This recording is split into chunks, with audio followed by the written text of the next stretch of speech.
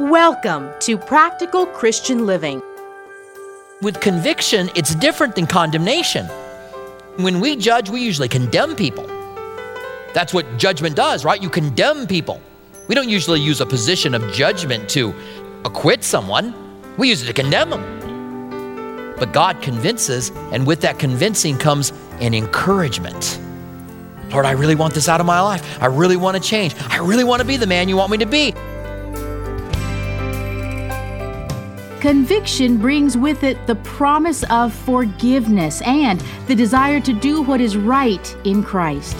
God's love encourages us to be the man or woman of God that He wants us to be. The book of Romans says there is no condemnation for those who are in Christ Jesus, who do not walk according to the flesh, but according to the Spirit. Here's Robert Furrow, pastor of Calvary Tucson, with part 2 of our message out of James chapter 4, verses 11 through 17. I've said it so often, but it's worth repeating. If I'm going to be judged by the way I treat people, by the way I judge people, then I want to be really nice to you. I want to be really nice to everybody because I want God to be as merciful to me as God can possibly be. Don't you? Is there anybody here who could say otherwise? Is there anybody here who goes, no, I want God to be the hardest judge on me that He could possibly be? I'm just curious, anybody? Maybe there is, I don't know. Sometimes people have weird thoughts. Maybe you think that. I don't. I want God to pour His grace upon me and His mercy upon me. He says, for with what judgment you judge, you will be judged. And with the measure you use, it will be measured back to you. And why do you look at a speck in your brother's eye, but do not consider the plank in your own eye?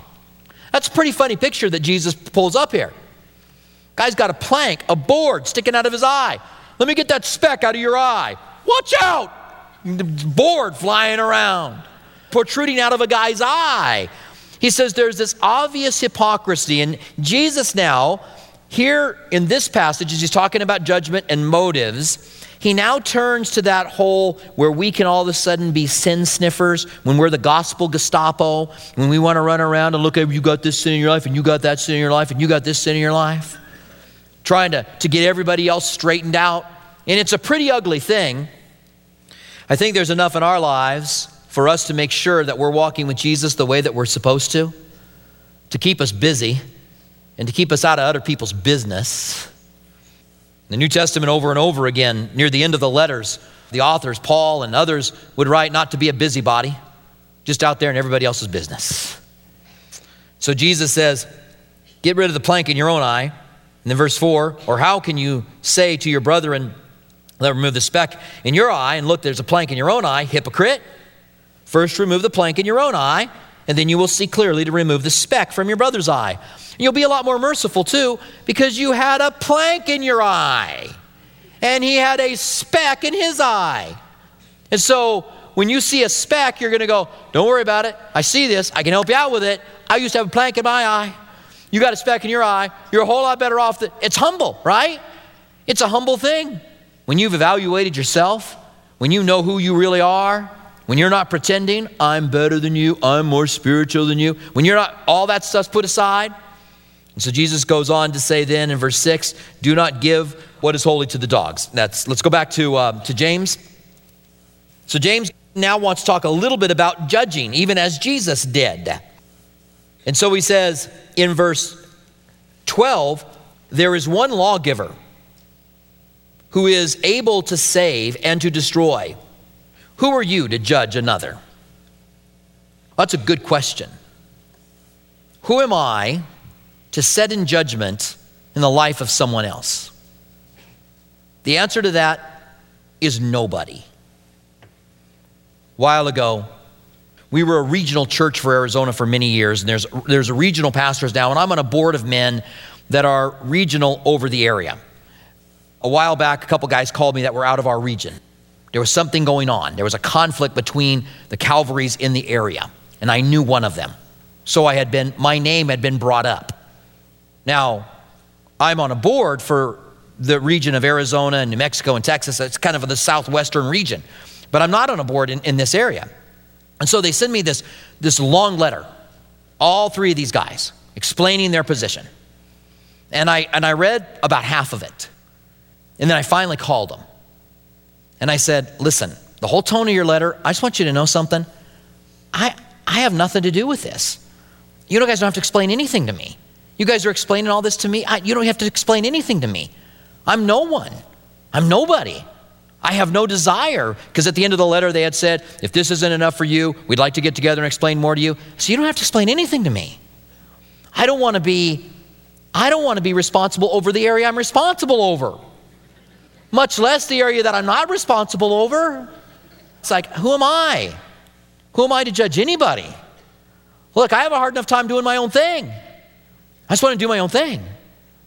And who am I to sit in judgment over someone? Romans 14, there's a statement that goes along the same lines. It says that one man puts one day above another day, another man sees every day alike. They had the conflict of what day to worship on early in the church, just like there is today. You got Seventh-day Adventists, people who think you ought to worship on Saturday or Sunday. And he talks about that in their day. One guy says one day's better, another guy says all days are the same. And then he says, who are you to judge another man on what day they worship? Who are you to tell somebody what day they ought to worship on? Who are you to tell somebody whether or not they can eat meat or not?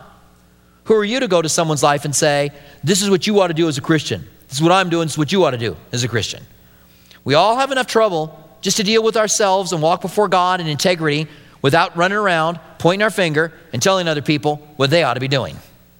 The answer to the question from James, who are you to judge anyone? The answer is nobody. Nobody. I just want mercy in the end. And I want to give mercy.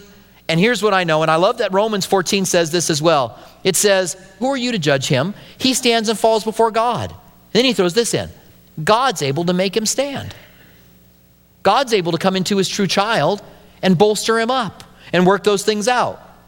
God has a way through the Holy Spirit of reaching out and touching our hearts and bringing conviction. And conviction is a convincing that something that we're doing is wrong. When I point my finger at someone and say, you're got this and you need to be doing that, it lacks conviction. It's full of condemnation. When God convicts, you know what it's like. Maybe you're under the conviction of God right now. God just touches your heart. He convinces us that it's wrong. And with conviction, it's different than condemnation. When we judge, we usually condemn people. That's what judgment does, right? You condemn people. We don't usually use a position of judgment to acquit someone. We use it to condemn them.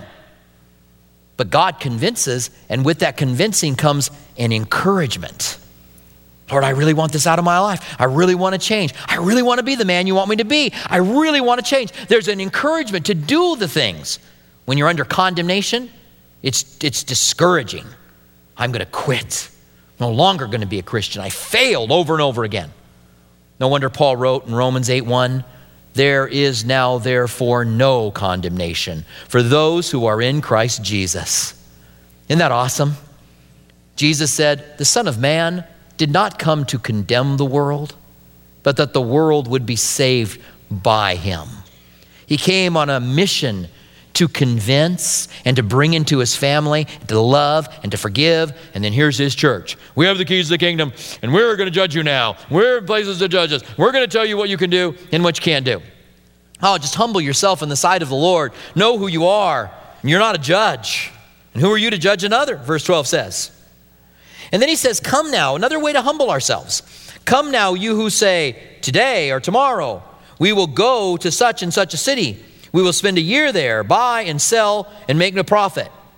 Whereas you do not know what will happen tomorrow. For what is your life? It is even a vapor that appears for a little time and then vanishes away. Instead, you ought to say, if the Lord wills, we shall live and do this or that. But now your boasting is in arrogance, and all such boasting is evil. That Remember, humble yourself in the sight of the Lord. Don't speak evil against one another. Then he has a clear thought about speaking evil and how you put yourself in a place of a judge over them when you do. And now he brings another thought about humbling yourself before the Lord. And that is the arrogance that I hear from God and I know what God wants. I don't think that we should ever say, I have heard from God. I think what we should say is, I believe I have heard from God. And there's a world of difference between I have heard from God and I believe I have heard from God. Because if I say I believe I heard from God, then I'm telling you there's a chance I'm wrong. I believe it, but I could be wrong. And there's just that little insert of that word is a humble thing. The Lord gives us the gift of prophecy, where all of a sudden God gives you a word for someone else. Well, over the years, I've had a lot of words that were given to me. One guy came up to me, this was like in 1987. Thus says the Lord, he declared, your church will be gone in 6 months. Well, that's like tossing a softball to me. Because here's what I said. Will you come back in 6 months? And if we're gone, then you know your word was right. But if we're still here, then you know you're a false prophet and you have to repent. I mean, when you give a word like that, it's pretty easy to tell whether or not he's a false prophet, right? Whether or not he was hearing from God. Thus says the Lord, this church will not be here in 6 months. I don't know what it's been, 27 years or 20 something, 25 years, something like that, since he said that. Pretty confident he was a false prophet. And I've had people tell me all kinds of things, come up with all kinds of messages. Some of them I've received. I want to be open to what God does. I want to be open to the gifts of the Spirit. I don't want to be closed. And when someone comes and says, hey, I believe God told me this to tell you, I say thank you. I'm going to pray about it. I'm going to consider it. The Bible says let one prophesy and let the others judge. And so now I'm going to judge it. Then they'll go, no, you're going to judge me. I'm not judging you. I'm judging your prophecy. You could be right, you could be wrong. We can all make mistakes. I'll ask you again, is there a person here who doesn't make mistakes? Just wondering. One guy declared to me after giving me a thus says the Lord, I am never wrong, he told me. I said to him, what does your wife say? And I did say that to him. What does your wife say? Because I wonder if your wife thinks you're never wrong. So that we say, I don't know whether I'm hearing from God. Listen, I don't know whether I'm hearing from God on a lot of things. When you have to make a decision, do I take this job? Do I hand in a resignation here? Do we move to this city? Do we retire now? Do we work for another 5 years? When we have to make those kind of decisions, all we can do is pray through them and make a prayerful decision and say, Lord, I believe this is what you want from me. And if it's not, or what for me, if it's not, would you show me? Because here's the thing that we don't know. If I say to you, we at the church have a 5-year plan. And in 5 years, we're going to have a facade built on the outside of our church. And it's going to be pretty from the street. I think we could win ugliest church from the road. Ugliest church in the United States. I think we could win that. Bothers me a little bit, but not so much. The inside's nice. That's really how it should be, right? Not outward beauty, but inward beauty. It's really what should matter. But if I said, our 5-year plan is to have 2 more served, our 5-year plan. And people say to me sometimes, so tell me, what's your 5-year plan? Look, I don't even have a plan for next week. I don't have a 5-year plan. Never had a 5-year plan. Ever at the church did we ever have a 5-year plan. Just trying to get through the next service. Just trying to get through the next week. Just looking at what do I got to teach? Just when I'm done here, it's like, okay, where are we going to be at next? What do we got to take care of? What are we doing? We sit down in our staff meeting. We look at the week. Then maybe we look a couple weeks out. Maybe we talk about Christmas or Easter a little bit. But there's no year plan. There's no 5-year plan. The rest of the staff will attest to this as well. We're hanging on by the skin of our teeth, just saying, let's just make it through this next week and try to minister to the people that God has given us to care for. When we say, well, I'm going to do this and I'm going to do that. Guy wanted to go out to lunch with me. And, just he wanted to be a pastor. He was going to a place to start a church. And he said, God told me that the church that I'm going to pastor will be 5,000 people. Immediately, I just wanted to leave the lunch. How do you know anything? How do you know whether you'll be alive tomorrow? If there's anything I'm learning, it's that life is short. And none of us are guaranteed another moment. So how can we say, this is what I'm going to do. I'm going to go this in this place, and I'm going to do this. There were several things this guy says, right? He makes up an imaginary person. He says, verse 13, come now, you who say, today or tomorrow, we will go to such and such city and spend a year there and buy and sell and make a profit. Then his point, whereas you do not know what will happen tomorrow. For what is your life? That's another question. James is full of just these little questions. These little piercing questions. Who are you to judge another? And what is your life? He's not asking, what's the value of your life? He's not asking, what's the meaning of life? He's asking me, as I'm reading this, Robert Furrow, what is your life? Well, my life is a period of time that God's given me to live here on this earth. Hopefully to do what God's called me to do. Hopefully not to make a mess of things. To take His grace and His mercy and try to use the short time that I have to be able to do God's work. That's my life. So your question, what's your life? Well, my life's been given to me to hopefully provide for my family and to shine as a light for Jesus, or to care for my kids and really see them come to, what's your life?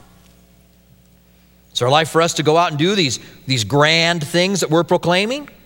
Or do we humble ourselves by simply saying, Lord, if it's your will, then can we get a facade on the front of the church so it looks better from the road? And God goes, nah, I got other things for you to do. All right, fine. Lord, what's your will? He goes on to say, what is your life? It is even a vapor that appears for a little time and then vanishes away. I probably just can't go over this verse without sharing a little bit. This Wednesday, so it's really yesterday date-wise, but this corresponding Wednesday, I taught that Wednesday night. I was teaching on and off, having people come in and teach for me because Lisa was sick and the cancer had returned, and it returned hard. And I came and I taught that Wednesday night, and I drove home, and she left me the last message as I was driving home on my phone. And by that Saturday, she went to be with the Lord. And more than ever now, I know that life is but a vapor. When I taught on that Wednesday service, she was kind of going downhill, but she had gone downhill and kind of up and down and up, and she had done all right. I thought a year, maybe, if God's going to take her, maybe a year, maybe 9 months.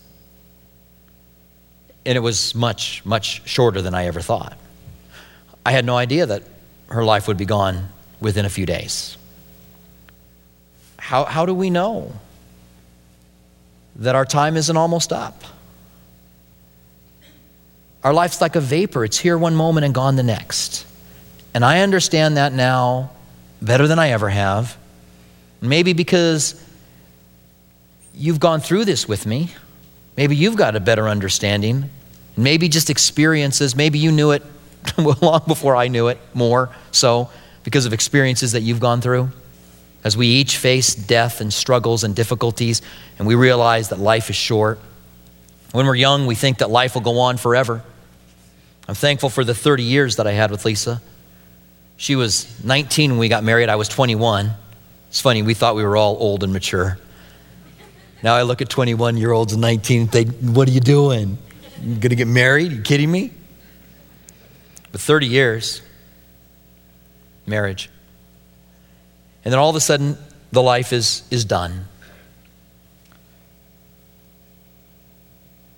It's a vapor. It appears for a little time, it says in verse 14, and then it vanishes away. Instead, you ought to say, this is the humble thing to say, if the Lord wills, we shall live and do this and do that. It's not that you don't make plans. It's not that you don't look to say, Lord, I want to be as effective with you as I can, but you should always throw in, if the Lord wills. It's just it's an attitude of submission unto God. It's a prideful thing to say, I'm going to go and do this, and I'm going to go do that, and I'm going to do... What is your life? You don't even know. You can't even do it. You don't even know what you've got you're going to have tomorrow. Instead, you ought to say, if the Lord wills. It's like saying, I believe the Lord spoke to me. I believe the Lord told me. It's an attitude of humility. We're just being helped here on how to have that attitude of humility that allows God to be able to lift us up, that we can do what God has called us to do. So instead, we should say, if the Lord wills, I'm going to go here, I'm going to go there, and we shall live and do this. But now you boast in your arrogance, and all such boastings is evil. It's an evil thing because it's an attitude of a lack of faith. It's an attitude of a lack of trust. It's an attitude that I have control over my life, and it's not really God that has control over my life. And if anything is true, it's that I don't have control over it, and that God does. Therefore, to him who knows to do good and does not do it, to him it is sin. And so now he points out that when we know what we ought to do and we don't do it, that's sin. Sin is not just when we do something bad, but when we know the good that we should do, we withhold that. That is sin as well. Lord, help us that we would have a humble attitude, that we would not speak evil of one another, that we would find ourselves humbly in front of people, lifting them up, even putting their interest above our own interests. That God can lift us up. That's really the encouragement that we find from James in this passage, and it's a pretty great encouragement. Stand with me, would you? Let's pray together. Father, we want to thank you as we take time to look at the words of James. And Lord, forgive us when we have manipulated a situation to make it look like somebody else did something wrong. Forgive us when we have spoken evil, slanderously, of brothers in Christ, or even of those at work who are not Christians. Forgive us when we have bore false witness, and we see that you are not pleased with that, that as men and women who are followers of Christ, as those who are to love as you want us to love, the last thing that we would do is assassinate someone's character, or to say something falsely that would make someone look bad to someone else. And we thank you that you are merciful. We thank you that as we talk about these things, that your Spirit brings us to the place where we can be forgiven. But we pray that we would trust in you completely. And Lord, forgive us for the arrogance of our lives and the plans that we make, not knowing what we have left. We don't know. You haven't told us. Can we just take the days that we have, whatever they are, and may you be glorified in them. May you be exalted and lifted up as we walk humbly before you, not judging one another, just humbly walking before our God. We thank you for this. In the name of Jesus we pray. Amen. Thank you for joining us for Practical Christian Living with Robert Furrow. We hope that our verse-by-verse studies truly help you to see that God is real. He wants a personal relationship with you, and His Word is life-changing. If you'd like to hear more of Robert Furrow's teachings, visit CalvaryTucson.com. For our local listeners, we invite you to join us at one of our two campuses. Our East Campus at Speedway and Camino Seco meets Saturdays at 6 p.m. and Sundays at 9:45 a.m. Our West Campus south of Palo Verde and I-10 meets Sunday mornings at 8:30 and 11 a.m.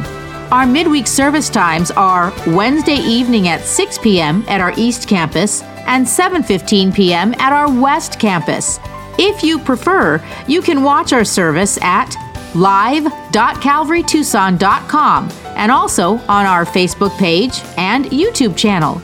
Our online campus is available during East Campus service times.